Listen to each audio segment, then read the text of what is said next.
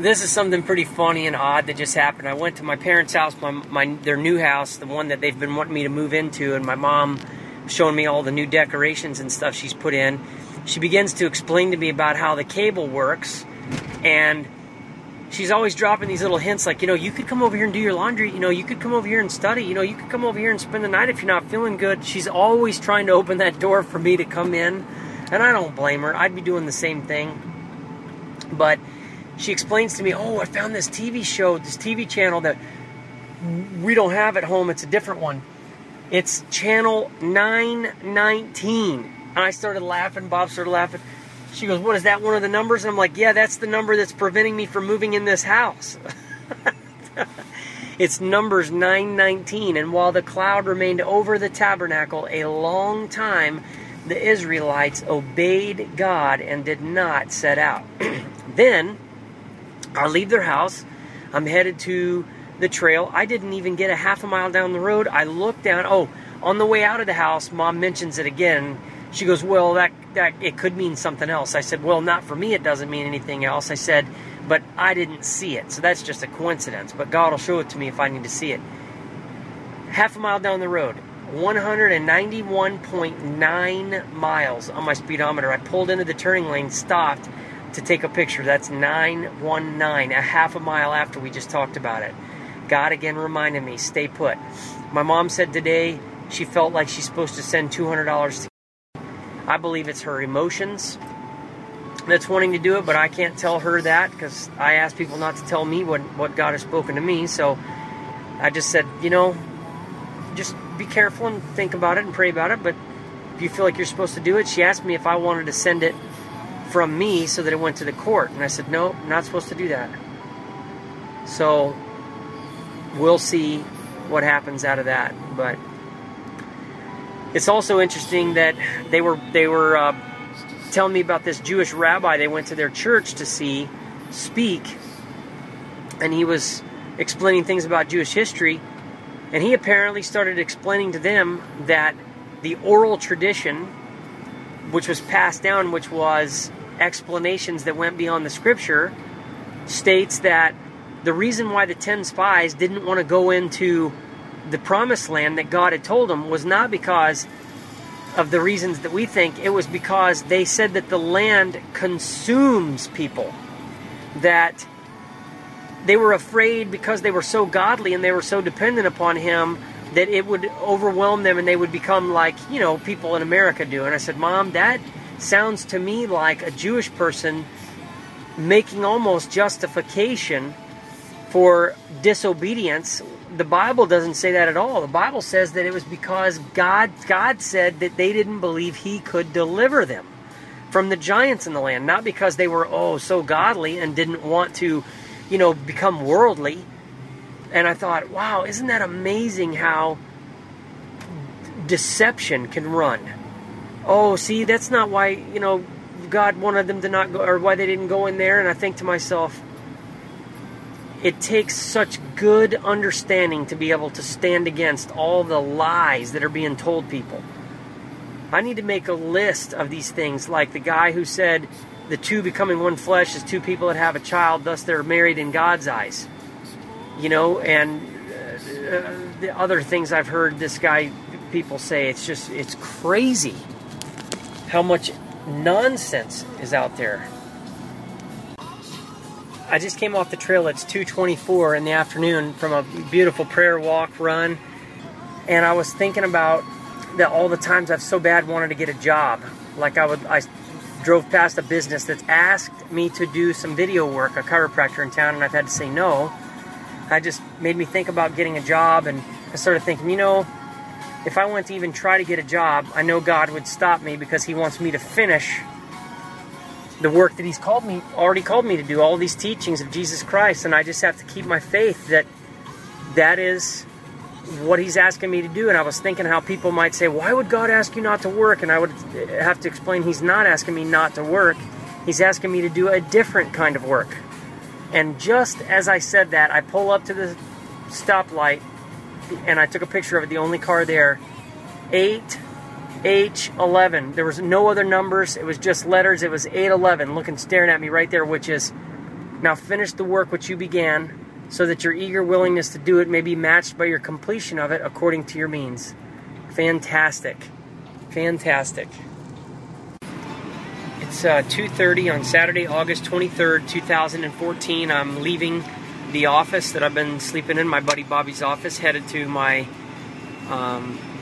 mom's house to go finish watching this Vietnam HD thing. The most incredible thing happened last night. I'm sitting there watching the first episode, Vietnam in HD by the History Channel, and they get to the part where they start talking about how the Army officials realized if they used Huey helicopters, they could drop people into the jungle, the soldiers, get them closer to the fighting area. And all of a sudden I'm sitting there and I see all these soldiers walking towards the camera, and I'm like, that's my dad. I mean, I see this guy that looks so much like my dad. I stop, I've watched the clip 3 or 4 times, and I take a screen capture. I sent it to my mom and to my dad, and I'm like, Dad, I think this is you. And my mom writes back, she says, I think that is definitely your father. And so I just thought that was so cool, seeing my dad in the Vietnam War film on History Channel. And so this morning I woke up and I listened to a program by Charles Stanley called Turning Crisis into Opportunity. And it was a wonderful message, 15 tips, points, keys to having each crisis in our life be turned into an opportunity. And part of that is recognizing that God is truly in control, sovereign, and He is working all things together for the good to those who love Him. And this is so important to remember, and he keeps teaching to remember every crisis and adversity and difficulty coming at you, see it as coming from God, because He's allowing it. If you love God, you can know that He's allowing it, and it's for your good. And even if it's something that you've made a mistake on your own, God will use that for your good.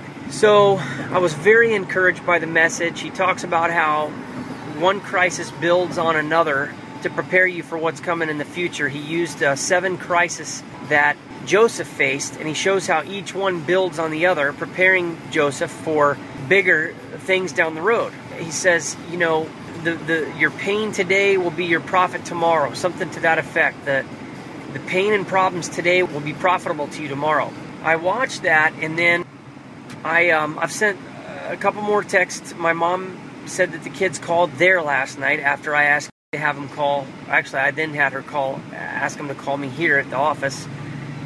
And of course, I started thinking about that today a little bit while I was working on the teachings of Christ. And I think it's my biggest concern right now. My biggest struggle is dealing with not seeing my kids, and the parental alienation is reaching a point where it's starting to scare me. And I've been actually okay. By God's grace, I've been okay, just kind of resolute in recognizing that I'm in this situation that I don't want to be in, but that God has clearly put me in this situation. And when I talk to my kids, things are okay, and I continue to have a level of peace and happiness and joy. I'm able to get my work done for the Lord, and I just have noticed that over the last couple of months, the pressure is building and building, and the alienation is getting worse and worse. My ex-wife has not returned a text to me in a year. Now, she's returned a couple of emails, but the request for me to have the kids contact me, asking her to please let me speak to them via FaceTime because I don't have a cell phone. Please let them, use Skype on my computer. She has refused every single request over the last many, many months. My kids are having a hard time understanding it, and I can tell when my kids are almost to the point where she has made it so difficult for them to have an enjoyable conversation with me that it's easier almost not to. I know they want to talk to me, but when they get on the phone with me the last couple of times, it's very superficial. And even Chelsea said, Dad, when I talk to you, Mom kind of hangs around the bathroom to hear what I'm saying. So she is controlling and manipulating the entire situation. She is preventing them from seeing the letters that I sent them when I sent them on time. When I send them, she's keeping them and lying to them and telling, they're not here yet, just intentionally to cause me pain. They don't have any privacy with their dad. Whatever she's done to them, when it's time for them to switch phones, and she says, or switch people, when she says, that it's somebody else's turn, sometimes they will say, I have to go, Dad, and they won't even say I love you, and then they're gone. And when I try to say anything, it's like she's done something to them to make it to where they will experience a massive amount of pain if they do not get off that phone the second she tells them to with me. It has always been controlled. Each time with the child has been limited. Very few times have I been able to speak to them for more than 15 or 20 minutes apiece, where it's just cut off. I've had a couple of times where I don't get to speak to them for a couple of weeks, and she may let me speak to all of them for 2 hours, total. One time I think that happened. It was the longest call I ever had with them. But, it's just really, really ugly. And my main point in making this message is I was able to download the entire text dialogue from my phone today in a PDF format that shows all the messages that I've sent, date, times, and all the lack of her response. And I thought about emailing it to her just so she can't ever come back and say, well, I never got those texts. Because it's been apparent the kids have seen the texts. They know they come in on their phone. And she has had them call me one or two times I can think of within about 15 to 30 minutes of me requesting, saying I'm at my parents' house. So I know she gets them, and they show delivered right on the iPhone. So I've thought about doing that, and I've thought about all the things I've wanted to say to her, like, wow, I really am kind of shocked by this parental alienation, and, this is just beyond evil, and just, you have these temptations to want to say something, but I've been down this road long enough to know that I wouldn't dare waste my time anymore.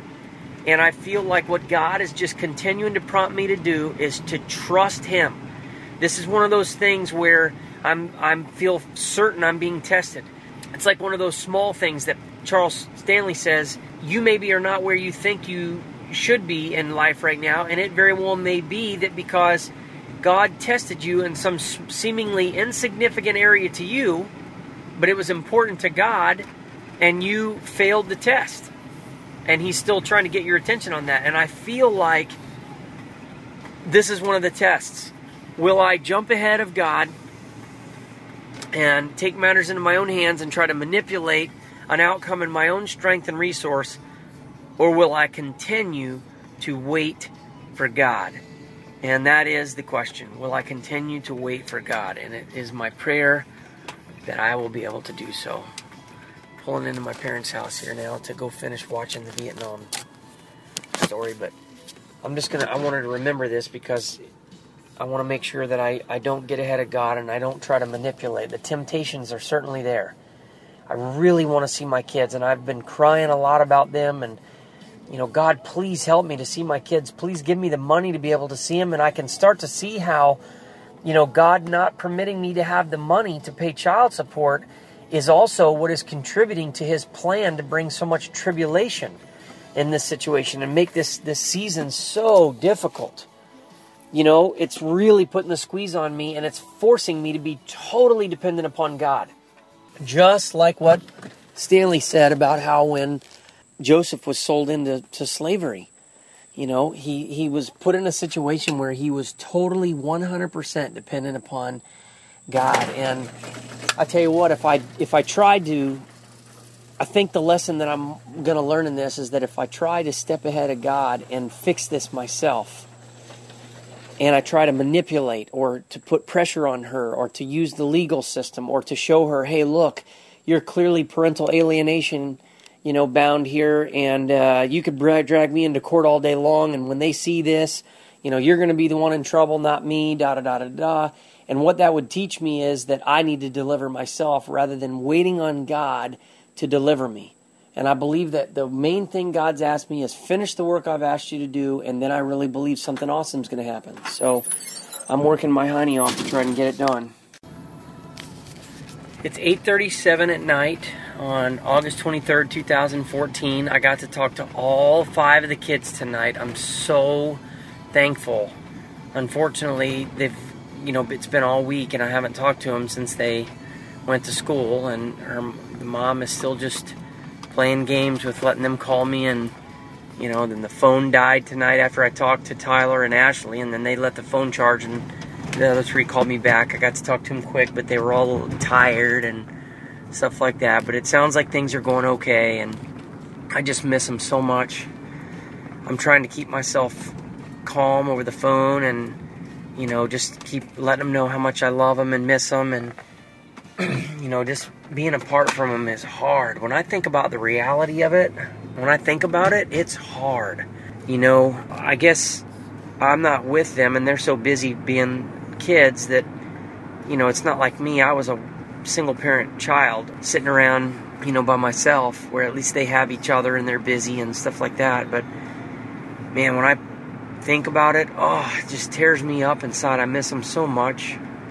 And it's been so long, but I just feel like God has got to reward this obedience. I feel like there's no way He could not reward my obedience. And my point in making this recording is that I'm tempted tonight to go stay in my parents' other house. My mom, just as I shut her bedroom door to tell them goodnight, you can go stay in that other house if you want to. And here it is, a beautiful, fully furnished house.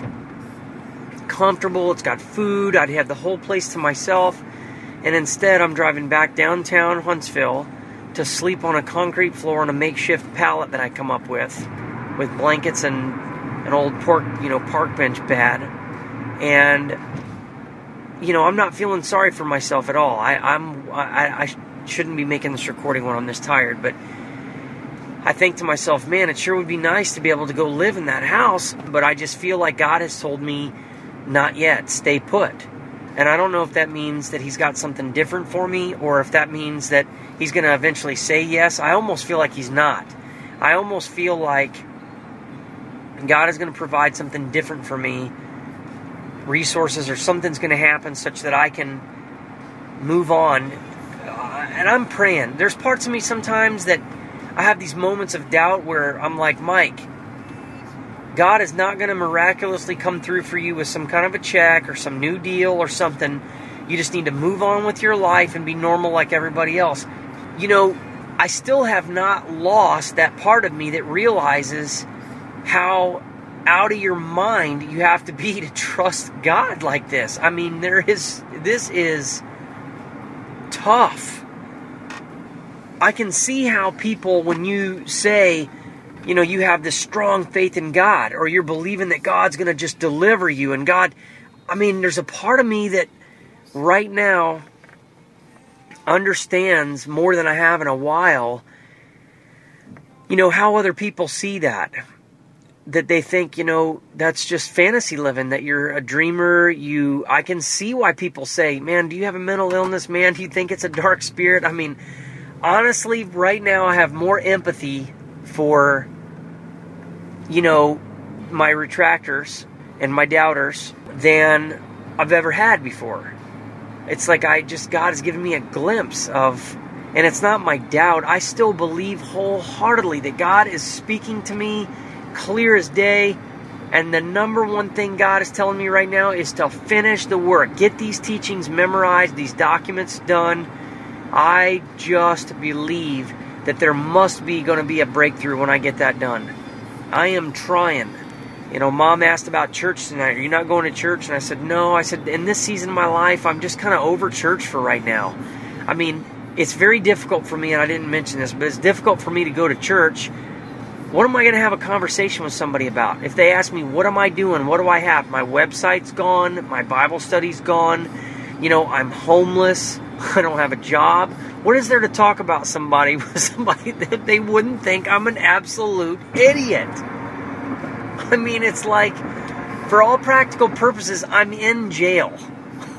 It's like, I take such comfort in the biblical accounts of like this morning's message, turning crisis into opportunity, the story of Joseph, and just reading the impossible situations that people were put in the Bible. And I think for some reason right now I'm able to see how people don't see me right, or how it looks so bizarre when you talk about trusting God and people just kind of write you off as weird. I don't know why, but I feel like I'm more sober about what that looks like to people right now than I have been in the longest time. Like, I can see people on TV saying, trust God, and then God did this, and I can see how other people look at that and say, oh, that person's off their rocker, man. That person's nuts. I can see that. Because this world, and you almost, as soon as that word comes out of my mouth, here's one of those guys. He's so heavenly minded, he's of no earthly good. And I can see all the people making excuses and people justifying and saying, my situation is rough right now. God is not allowing me to do any ministry.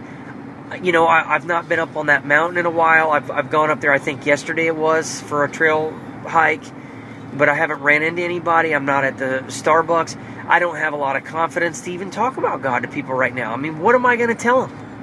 That's the honest to goodness truth is, if I were having a conversation with somebody while I was living with my parents, I still spoke about God with great conviction and could tell people believe God, trust God, and all that. I still believe that way, but I have a hard time right now speaking to other people about trusting God when my situations are so humble. Because people are so apt to, believe that God is not with me because my circumstances are difficult. And so, particularly people that don't have strong faith in God, they really, what do you do? Let's see. I study the Bible and I memorize the teachings of Jesus. Okay, and what else do you do? I go for prayer walks. Oh, okay. All right, what else? I mean, the way my life is at right now, where God has me at, the situation is so humbling. So it's very much still like I'm wandering in the desert. It's kind of like the period of time between the Exodus and the entering of Canaan, the Promised Land, where you're kind of wandering a little bit. I feel very much like that is kind of the process. Like this is kind of like I'm in no man's land. I mean, I don't know if I'm making this up right now in my mind or if this is just absolute spot-on, spirit-led biblical truth and insight that, I'm being tested to move ahead with, threatening my ex-wife more and letting her know that I see the parental alienation big time so that I can have my kids more and see them more versus waiting on God. I see the temptation to move into my parents' house, and logic says, Mike, they have this perfectly fine house with furnishings. It's your parents. What's the difference if they said they could let you stay at their house versus staying at the new house? And you know what? I can't understand it. Or what's the difference between sleeping on the floor at my friend's house? I don't understand it, but I have to obey God. And God made it abundantly clear to me that I was to not move ahead and move into that house. I just knew it. So, he showed it to me in a very dramatic way. As Charles Stanley says, if God needs to, He'll speak to you in a very dramatic way to get your attention or to let you have absolute clarity. And God spoke to me 2 times in a very dramatic way to let me know, stay put. So now it's like for me to I just ignored my mom tonight politely after I shut the door. I pretended like I didn't even hear it and I just kept walking about, the offer for me to move into the house because I just can't. There's part of me that walked in that house the other day and I thought, I could totally see my kids and I living in this house. And, there's that part of me that could see something really cool happen and me moving in there with the kids. But I have no idea what's going on. I would very much like to have a job. I'd very much like to have finances and be taking care of myself. But I just know that if I had moved on even 6 months ago back into what other people would call normal, where my life had a sense of working, that I would miss some of the things I'm gaining by waiting upon the Lord, that some of the spiritual maturity that I've gained would not be there. How real God is to me. Hopefully God will dramatically bless my story, dramatically deliver me, and show me that show myself and people that He's with me. I know He's with me. But do it in such a way that gives such huge credibility to the story of what God's done in my life and that other people will believe Him. Because, man, I'm telling you right now, I wouldn't believe me.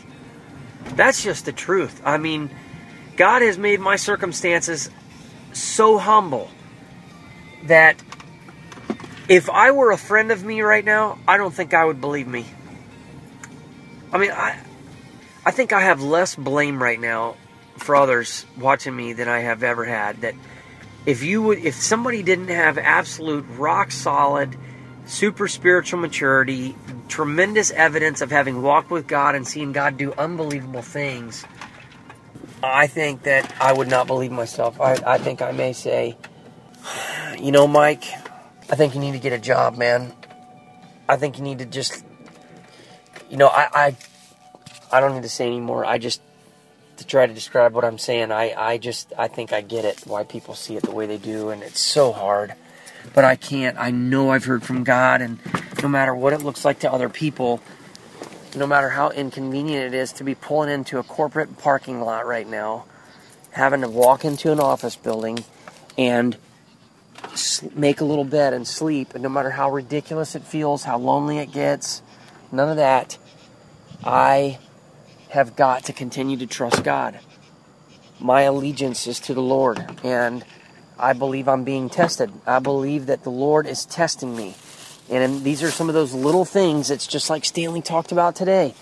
People look at these kind of things and they say, oh, that's so insignificant. And people would potentially shirk this off and say, it's no big deal. Just go live in the house. Or, it's no big deal. Send your ex-wife these 3 pages of text messages that show that she's been, not contacting you. And just do all this, that, and the other and take matters into your own hands. But I believe I'm being tested. I believe God is testing me to see if I will obey Him. And here I am, unlocking this door, walking in here. I'll never want to forget this moment when I listen to this recording that I need to unlock this door. That I am sitting here going into an office building on a Saturday night all by myself. Super ironic because this is the old YMCA building.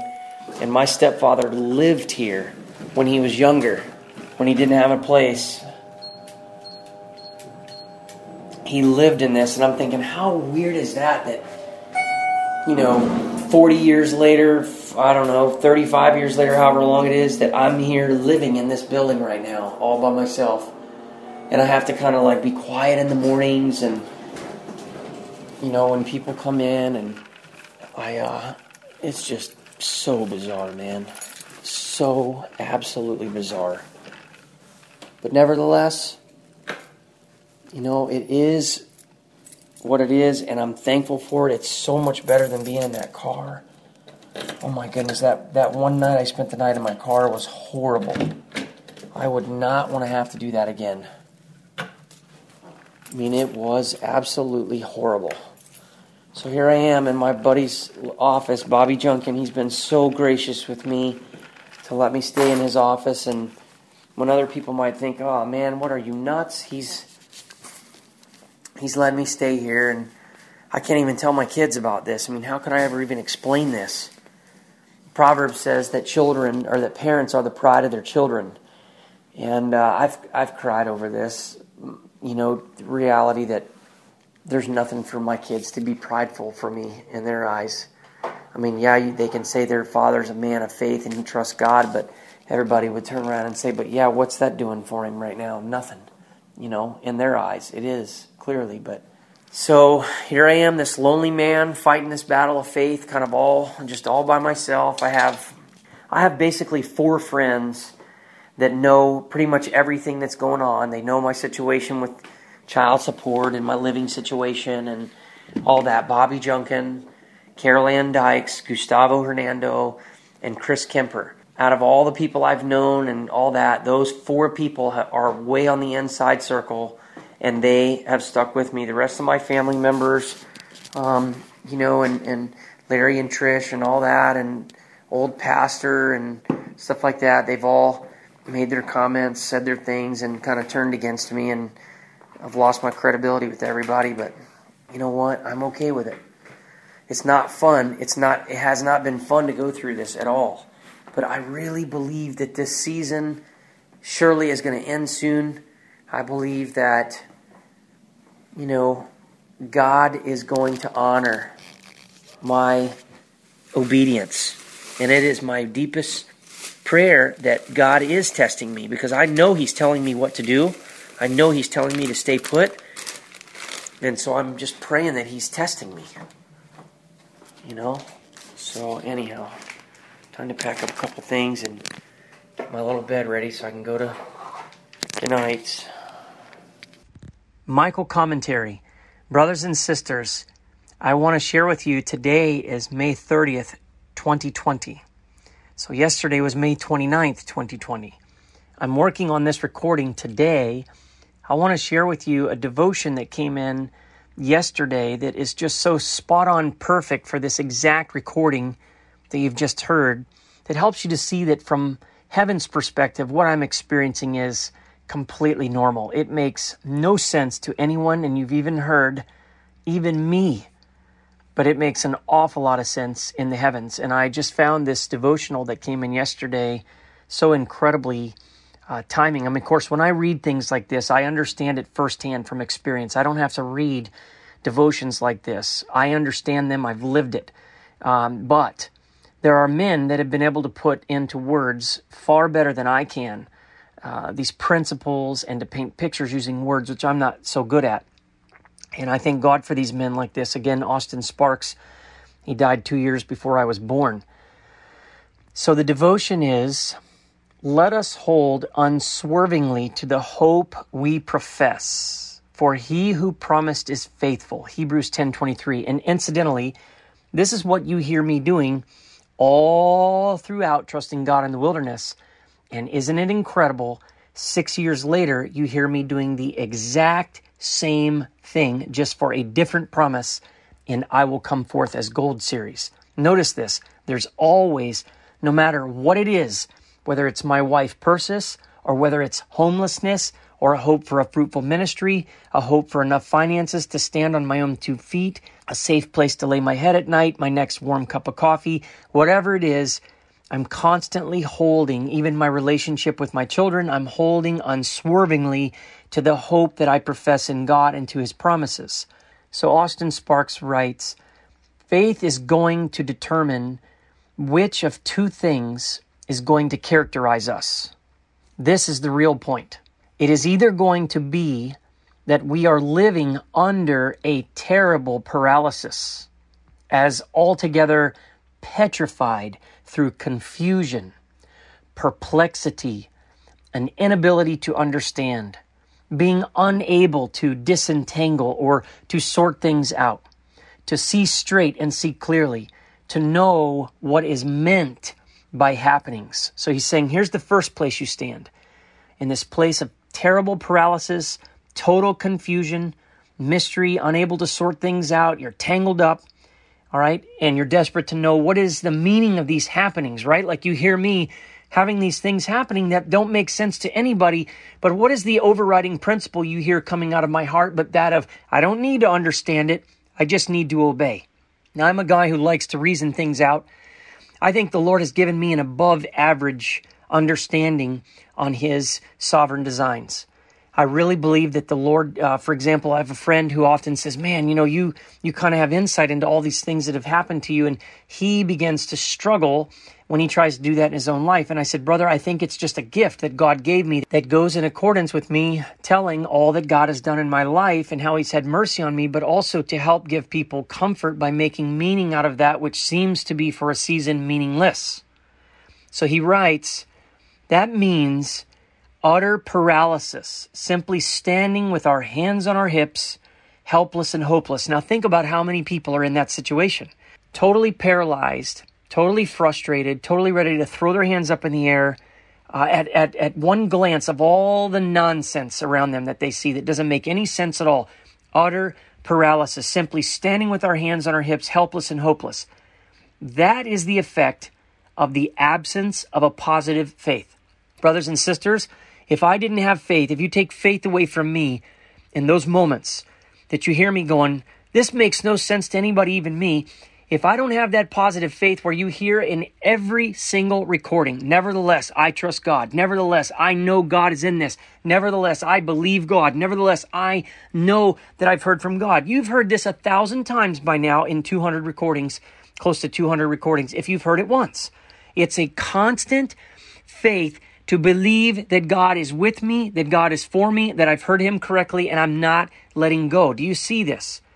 So he writes, the only way of life and deliverance from such a paralysis is a deliberate faith in which God causes us to take the attitude that we are going on with God, understanding or not understanding, explaining or not explaining, having light or having no light. We are going right on with God on the basis of what God has done in us, made real in us, of what God himself is to us, by what he has affected in us.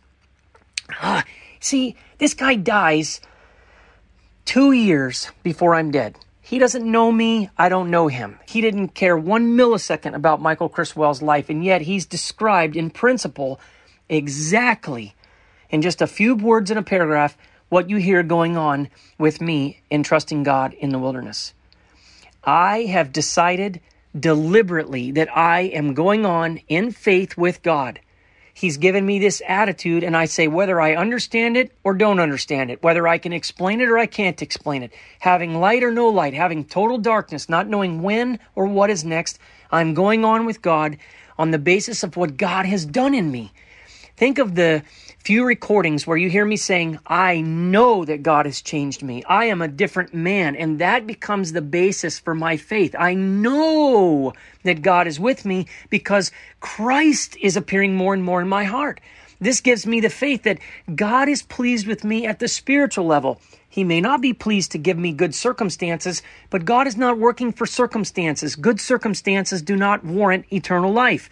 A heart changed and made to be like Jesus Christ. A heart filled with the Spirit of Christ. A heart led by the Spirit of Christ. Those who are led by the Spirit are sons of God. These and only these warrant eternal life. I'm able to look and see that God has worked these things into me. And that is what has given me the faith.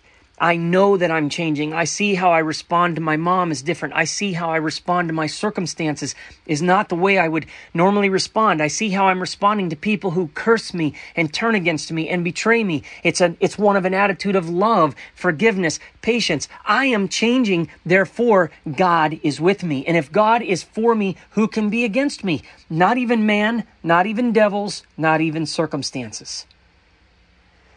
He goes on to write, we are going on. And he says, we, beloved, shall come there, meaning to this terrible place of confusion, and may come there more than once in the course of our life. We shall come to the place where we realize we are going right out into outer darkness and despair and paralysis to be ruled completely out of any effectiveness, fruitlessness, or value, whatever, unless we pull ourselves together and say to ourselves, the whole thing is absolutely inexplicable.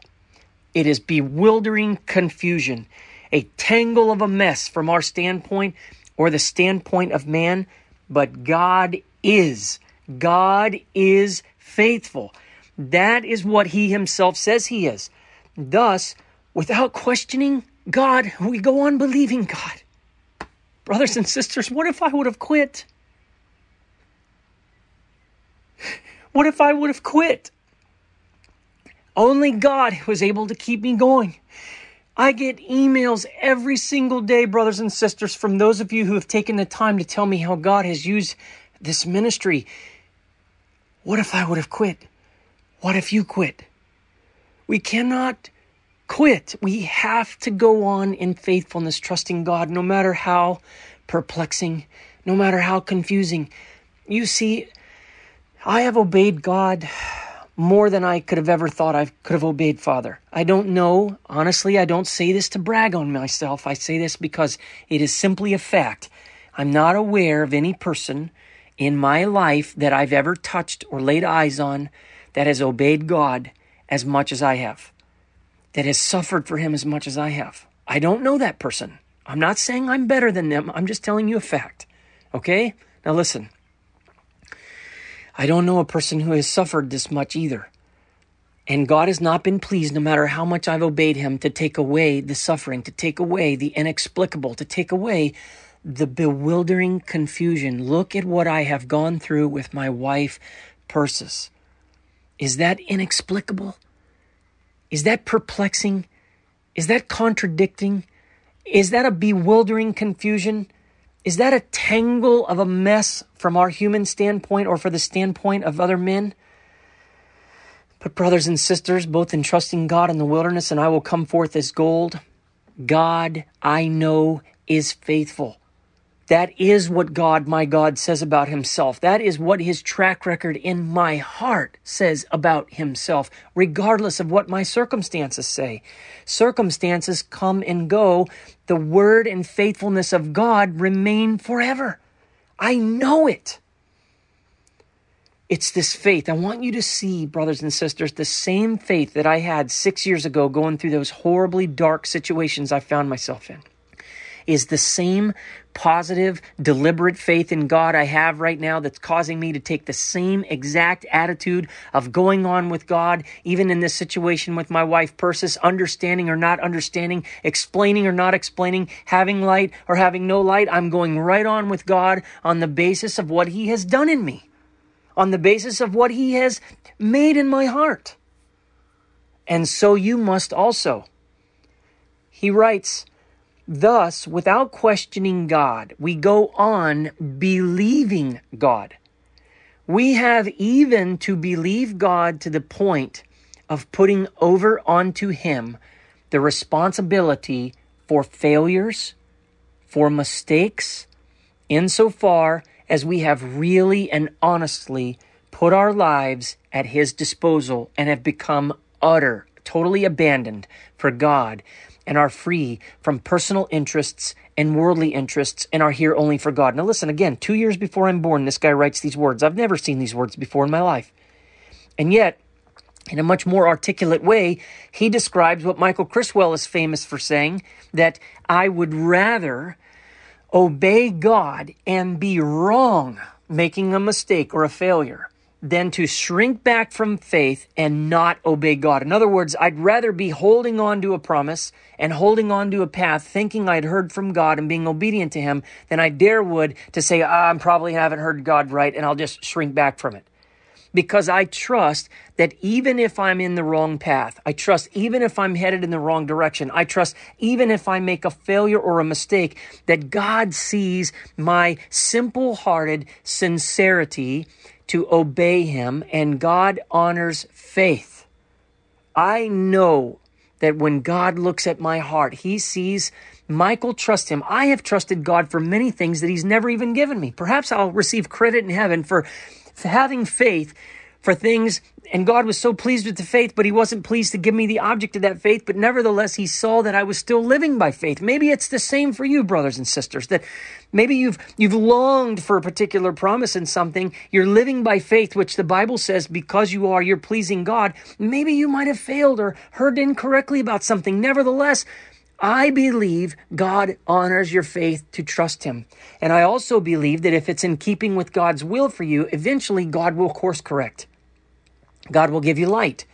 Or God will redeem it such that it won't even matter. You won't even need to have light on it. You will be so at rest and peace with the result that came about in your heart, in your character, in your soul from that mistake or that failure. This is how amazing it is. I believe these words that this man has written.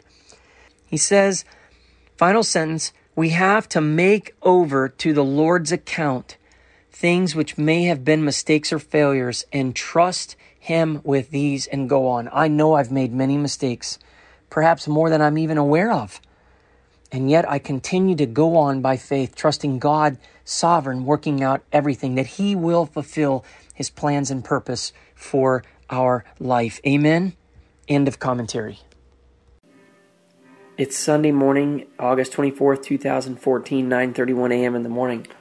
I'm sitting here reading the book of Deuteronomy this morning. I've watched, again, a second time, the Charles Stanley message on turning crisis into opportunity. feel led to go through. I'm trying to get a better understanding on law, Old Testament law, and understanding what it practically looks like when Jesus says, I did not come to abolish the law, but to fulfill it. And yet we see that, Paul says he abolished the law through his death and resurrection. And so I'm just kind of going through and reading the book of Deuteronomy. And interestingly enough, I came in to make my coffee. At a certain point, it was 8:01. And that is, if I turn to it right now, it's interesting. It's Deuteronomy chapter 8, verse 1. And it says, word for word, be careful to follow every command I am giving you today, so that you may live and increase and may enter and possess the land that the Lord promised on oath to your forefathers. It's like God just constantly reminding me to do exactly what He's telling me to do. The only two things I can think of that the Lord is telling me to do is to wait and not move ahead in my circumstances, and to continue to produce these documents and the memorization of the teachings of Jesus Christ. Those are the only two things. It's really to store up the words of Christ in my heart, and I'm building some tools to help other people do that as well. And a 31-day devotional that helps me do that through repetition, and then to not move ahead in my circumstances. Last night I did a little journal entry about how I know I'm being tested to try to save myself. I'm being tempted to save myself in my circumstances with my kids and in my living situation. My parents, again, have offered me to move into that house, and I just know I'm not allowed. And this morning, I come in, I've been sitting here, and I decide I'm hungry. I decide to get up and look, and what time is it? As I'm putting my sandwich in the microwave, it's 9:19. And while the cloud remained over the tabernacle a long time, the Israelites obeyed God and did not set out.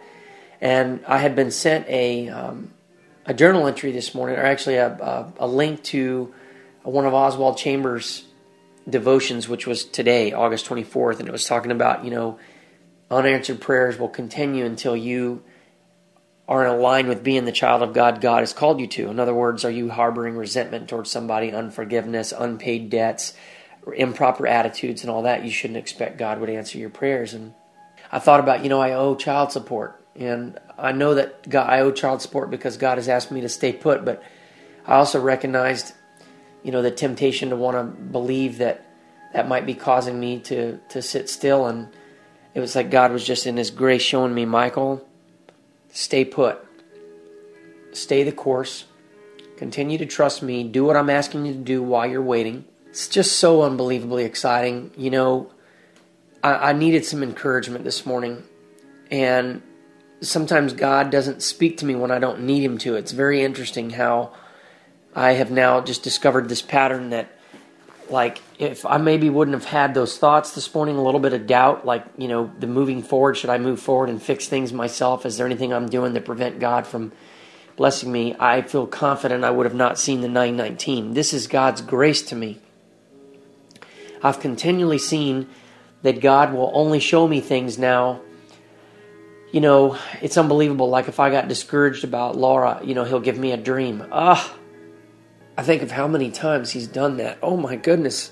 How many times I've been discouraged and started thinking, man, who would want to be my wife? Especially a Laura in the situation I'm in. I felt myself, wanting to give up a couple of times, and God will either give me some awesome dream about her, or, I'll have a day where I've had a couple of days where I've seen 212, 5, 6, 7 times or something in one day, or lots of 955s and 1001s over a period of days, and 212s mixed in, and God just gets me thinking about her so much and encouraging me. And I realize, looking back at all the times this has happened, it is God, by His grace, encouraging me to trust Him for His promise. God is working for His glory. And I will never be able to take credit and say, God forbid, I know my sin nature would love, or my natural human nature would love to, have its way and think like that. But the evidence is overwhelming that I could not have made it this long without God's constant encouragement through His grace in various ways to me to keep me going. It's very encouraging when that happens. I go from feeling kind of alone to, just realizing, well, Lord, I know I just have to endure, and you're not going to be with me every moment. I'm not going to feel you every moment. To then having these moments where it's like he lifts me up. So anyhow, just very, very encouraging. Now I'm going to eat my breakfast. It is 7:24 in the morning on August 22nd, 2014. I'm making this recording from Bobby's office and sitting here doing my Bible study, and I've just been praising God this morning and so thankful for a meeting I had with my mom and stepfather last night. Went over to their house to see them. They asked me to come over, and I'm just so hopeful with what's been going on in my mom. I'm watching my mother slowly be sanctified. I'm watching my mother continue to be renewed in her mind by truth. My mom is exposing herself to better teaching. She's in the Word now. It seems like every day she's listening to it. My mom seems to be really fighting for her faith now. And it just gives me goosebumps. It's amazing to watch. And I mean, she's still very much a work in progress. But last night there was a major new level that we reached, I believe. And we were all just having a conversation, and Mom had opened up about how their marriage had been in trouble a couple of times, and in the last couple of weeks where this house thing has just driven them nuts. They've been so busy and focused and hollering and hot and sweaty at each other and all that stuff. And they'd had one time where they kind of were really, really upset at each other for like 20 minutes. And my mom just kept saying, I think our marriage is really in trouble, and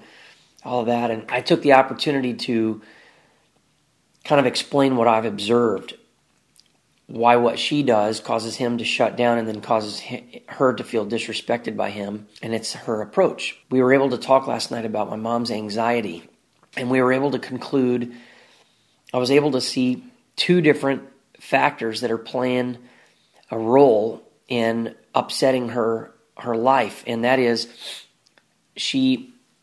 her world, she lives in the fear that her material world is going to fall apart. And so anytime anybody does anything, a scratch here, a mark here, something here, she sees it as a personal attack against her welfare. She was grown up, she explained last night, that she grew up being taught, you see that toaster? You take care of it. It's the only one you're ever going to have. You see that chair? You take care of it. It's the only one you're never going to have. You can never get another one. So my mom grew up with this lack mentality, afraid that everything she had would be taken away from her, and that if she didn't take absolute 100% care of that, she'd never have one ever again. So she began to share this, and I said, Mom, I want to stop you right now. Is it true that you've only had one toaster in your life? She didn't want to answer it. I said, Mom, is it true that you've only had one set of carpet? She didn't want to answer. She started smiling. And she says, I don't want to admit it. I said, but Mom, I want to hear those words come out of your mouth, that you recognize that what you are operating out of is a lie. And because of that lie, it creates fear. And that fear does not affect you alone. It overflows into the lives of those around you through how it manifests itself in your behavior. My mom, out of her fear, tries to control the environment. And people obviously affect environments. So if a person can affect her environment, she needs to control the person out of fear. So my mom tries to control everything a person kind of does and where they put stuff and all that. And so that was the first issue. The next issue is she has this organizational, obsessional compulsive disorder where her brain can't think straight if something's out of order. When she walks into a room, her eyes see everything. And if that's out of place, it affects her. So that's kind of a different thing. But I was able to see that my mom has two separate distinct issues. One with the organizational obsessive compulsive, where I can understand the basic need to have things organized so you can think clearly, versus her having this fear that if I don't take care of that, and if you don't help me take care of that, we're going to lose that. We'll never have it again. It's this poverty, this lack mentality. And it was a major breakthrough. She at first wanted to fight going there, and my stepfather started to get frustrated with her because he could see that she was dodging this. She wanted to redirect. He basically said, you don't want to deal with this. You don't want to hear the truth. And so we were able to get to a place where I think we were able to walk away without anybody being feelings hurt. I was able to pray. I had a wonderful prayer. I haven't been able to pray for my parents for a long time with them together just because of the gap in faith between what they believe about God and what I believe about God. It's very difficult. Like Jesus said, he couldn't perform many miracles in his own hometown because not many had faith. I've not been able to pray very powerfully for my parents, with them, because of the difference in faith issues. So last night I was able to lay hands on both of them and pray for their marriage and for just the truth to prevail in their hearts. And it was just it was a powerful moment of prayer. And I just felt, I told my mom, I complimented her, and I told her, I said, you have the makings of being a super mom. You have all these unbelievable talents, and it's this one fear that acts like a giant eraser to erase from my mind all the good that you do and all the potential that you have. Because that fear results in anxiety, which results in an effort to manipulate and control those around you, and it's hurtful. And I tried to get my mom to see that, but I don't know, I just feel, this makes me I get emotional just thinking about it. I just feel, I feel a love for my mom coming to the surface that I haven't felt in a long time. I'm feeling differently about my mom. And I'm so thankful for that because, my mom has been really hard to be around for a long time. And I just remember leaving last night going, man, God, this is such evidence of endure, to trust and wait and to never give up hope. Because I remember thinking so many times I've said things probably to other people about my mom, like she's never going to change. You don't understand how hard it is. Not very many people, but there's been a couple of people I've opened up to, and I even feel bad about having done that now because I think, wow, my mom is changing. And I think it's very encouraging to me, and I'm very hopeful. And my mom is concluding that I'm she basically says, Michael, you are either one of the most godly people we've ever met or one of the most deceived. She said it can't be anywhere in between. It's either one or the other. She said my father had asked how I'm doing, and she said he is either one of the most godly people I know or he's one of the most deceived. There can't be any middle ground. Or something to the effect, or he's either, God is either speaking to him in one of the most unusual ways or dealing with Michael in one of the most unusual ways, something like that, versus me being deceived. And my mom said if it wasn't for the child support, she said the child support is the only thing, she said, that makes me wonder. She said, that makes me doubt. I forget how she was explaining it, but she was saying that if she looked at my life, she sees such a level of obedience, and she sees me living it in such a big way, walking out my faith. This is her testimony, that she said, if you were dating women and running around still trying to get your needs met, or drinking, or just acting foolish or doing stuff like that, she goes, I would doubt. But she's like, I see this peace in you, and I see this obedience to God, and I see this fruit in your life and all that. She goes, literally the only thing that makes me question, are you mishearing God, is the issue of the child support. And I basically explained that in every biblical story of supernatural faith in the face of human reasoning, there's always going to be that thing that makes the people around say, I don't understand this. I don't know why God would do this. And I said, that has been it for me. And I just reiterated that I wasn't done yet. And my mom said, I could see the ego and the pride and the thing that you'd told us about, and, in the past that needed to be taken care of. And I said, yeah, Mom, and I've told you guys many times, I'm not there yet, that God still has to work on me. And by, last night I pulled into their driveway at 5:25. I took a picture of it.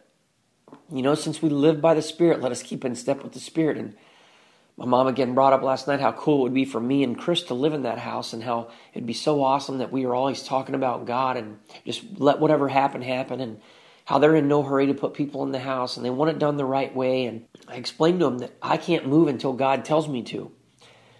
And it's that very thing of me obeying God and not moving forward in a way that doesn't make sense to anybody else, that continues to be the death of all the things in me that God cannot stand and that get in the way of his perfect work in my life. The longer I deny myself this, the more of that part of myself dies. It's unbelievable. The longer I have to wait for Laura, the longer I have to wait for my children, the longer I have to wait for finances, the longer I have to wait for a place to live. And I have to live in this kind of no man's land of being uncomfortable and lonely and, just not having a life circumstance that works. The more I'm becoming content. It's unbelievable to even hear these words coming out of my mouth. I realize that contentment, as Stanley says, comes through being very discontent. The more difficult your circumstances are, the more you have the opportunity to be discontent, the more you have an opportunity to reach to the other side through God's grace and find contentment.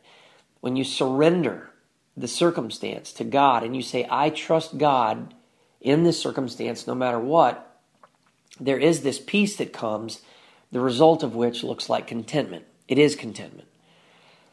And so what I'm discovering is that it's this very deep mystery of how God works. It's amazing how this is all happening, where God has given me these situations in my life that do not make any sense. My inability to make any money and pay child support right now, or to have a place to live and all that. All of my situation is very discontent. But yet, because I'm willing to obey God, and granted, it's amazing. I couldn't obey God today with the level of obedience I had a year ago. In other words, what I'm having to do today is requiring a whole new level of faith and obedience, stronger faith and obedience, than what I would have had a year ago or 2 years ago or whatever. God has been slowly building me up to this. And what I'm discovering is that by being in these situations where it's very uncomfortable and I do not want to be in that situation, nevertheless, I'm choosing to be in that situation. I have a choice. I could save myself, clearly. I'm choosing to obey God, however, and as a result, the parts of me that want my will to be done and that want anything but God's will to be done are dying. I'm literally crucifying that part of me which rebels against God. That part of you that says it wants comfort more than it wants God. It wants pleasure more than it wants obedience. It wants satisfaction and fulfillment more than it wants to do what's right, which leads to suffering. And so that's the difference between walking in the flesh and walking in the Spirit. And the flesh is stubborn. And it seems to me like what I'm doing is I'm proving to myself that the power of the Spirit is greater than the power of the flesh, that you can, by God's grace, work in the flesh, or work in the Spirit and constantly deny the flesh. That you can tell yourself no, that you can deny yourself no, and I still have, I would say 98% of the time, I have this joy. Now, I've had peace like almost all the time. I'll have maybe a 5-minute moment when I wake up or here and there where I kind of put my eyes on the circumstances, but God is training me so much not to do that even though my circumstances have gotten worse and worse, the level of peace and contentment and joy and calm has gotten greater and greater. It's deeply mysterious. And so, pretty much the greatest evidence I have that I'm doing exactly what God has asked me to do and that I am not deceived, or insane, is the fact that these very circumstances are bringing out Jesus Christ in me more and more. I see the capabilities and the characters and the attitudes of Christ and the ways of Christ in my life. It makes me think, man, what will it be like 20 years from now? My heart longs to live like Jesus.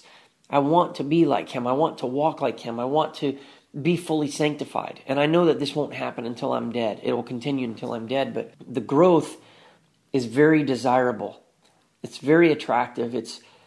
I long to see God glorified in my life, and it's this just bizarre, mysterious balance between the peace and joy that come from that and the difficulty and the unsatisfaction and the pain and the adversity of having to squash the flesh. And I think the hardest part about it is when you're put in a situation and you have to do this to yourself. In other words, if your whole world just caves in on you and you don't have a choice, as what happened to me in the beginning, you have one of two choices. You can either become bitter or better. You can either, let the circumstances destroy you and look down, or you can look up, grab a hold of God, and believe and trust with everything you have. Fortunately for me, I chose the latter. But then there comes these parts of your walk where you have to choose to squash the flesh, that God tests your heart. A test is when you still have a choice. When you don't have a choice, it's not easy to be tested. Sure, your attitude can be tested, but when you have a choice A, manipulate circumstances or take your own action or save yourself and provide comfort, or choice B, wait for the Lord, sit still, endure difficult circumstances, deny yourself the comfort of getting out of the difficult circumstances, potentially lose or definitely lose your dignity in the process of doing this, be misunderstood by people, have pain and suffering as a result of your obedience because you're denying yourself, that presents an opportunity for a test. At the end of both of those trails is a result. At the end of choice A trail, manipulation, self-deliverance, there is a temporary result that anything, and we know that anything that we acquire outside of God's will turns to ashes. So you may have temporary relief, but God will not bless it, and there will be consequences at the end of that. At the end of trail B, trusting God and allowing yourself to suffer in the process, we know that at the end of that trail is God's very, very best for you. And en route to that trail is death of you and the presence of Christ living in you. It's character development more in your life. It is difficult. It is a narrow trail. I am realizing more and more how so many people don't want to go down this trail. And I realize how difficult it is to go down this trail of denying yourself. It makes totally not sense to human nature. We can only do it by faith and by grace. But I think to myself, of all that I've gained by walking this trail in the way of life and joy and peace and presence of God and character development that my heart has longed for, that I've never been able to have on my own.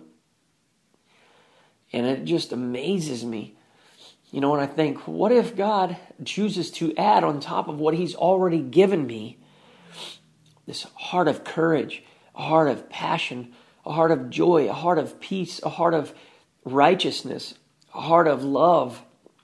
What if God takes this heart He's molding in me, and then on top of that adds these circumstances of my wife Laura, who will love me, who I can respect, and who I can honor and serve and give my life up for, and who I can do the same thing with her kids, and I have this family and my kids, and then God gives me, finances. What will my life be like at the end of that trail if God adds good circumstances, the goodness of the Lord in the land of the living, on top of the very best gifts He's given me, which are those of joy, peace, contentment, rest, and fruit. Not to mention eternal life. I mean, my goodness, eternal life rests at the end of this road of denying yourself. If anyone comes to me, he must deny himself, take up his cross, and follow after me, or he's not worthy of me. So God is giving me more and more understanding of this. I've been begging Him to help me have wisdom and to understand. And if I only look at the circumstances, again, all of the internal benefits subside, and I want to panic, and I want to say, no, but I have to have better circumstances. It's kind of like I told my mom. I've said, I've distanced myself from other people in this season because I recognize that my circumstances are actually hindering the faith of other people. People would look at my circumstances and say you have faith in God, but what has He done for you? Where is your God? And so I am having to kind of shrink back and allow God to finish this season with me. I'm in a alone period. You know, it's like David. You've been anointed king, but for 13 years, you're running from cave to cave, being chased for fear of your life being killed. I mean, where's the goodness of God in that? So and David was learning how to be strong and courageous and righteous and obedient and a good leader. And God is teaching me those things too. But I think if I only look at my circumstances, you want to run and panic and fix. And so I have to keep reminding myself to look at my heart. Look at the condition of my heart. Look at the fruit that comes out of me. That those that are in my immediate life, like my parents and Bobby and a couple of other people, Chris, they're still benefiting from my faithfulness in God. I'm forced to be in their life in a way, and they're still getting to benefit. Those who have chosen to look at my circumstances and question God's work in my life or presence in my life are missing out on this.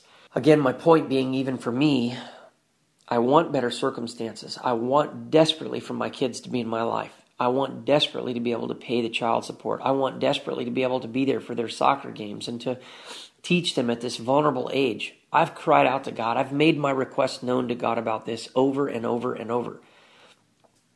I don't know, I think that really good things are around the corner, and I really am still believing that God is going to use my life as a powerful, powerful testimony of His faithfulness, of the fact that He's real.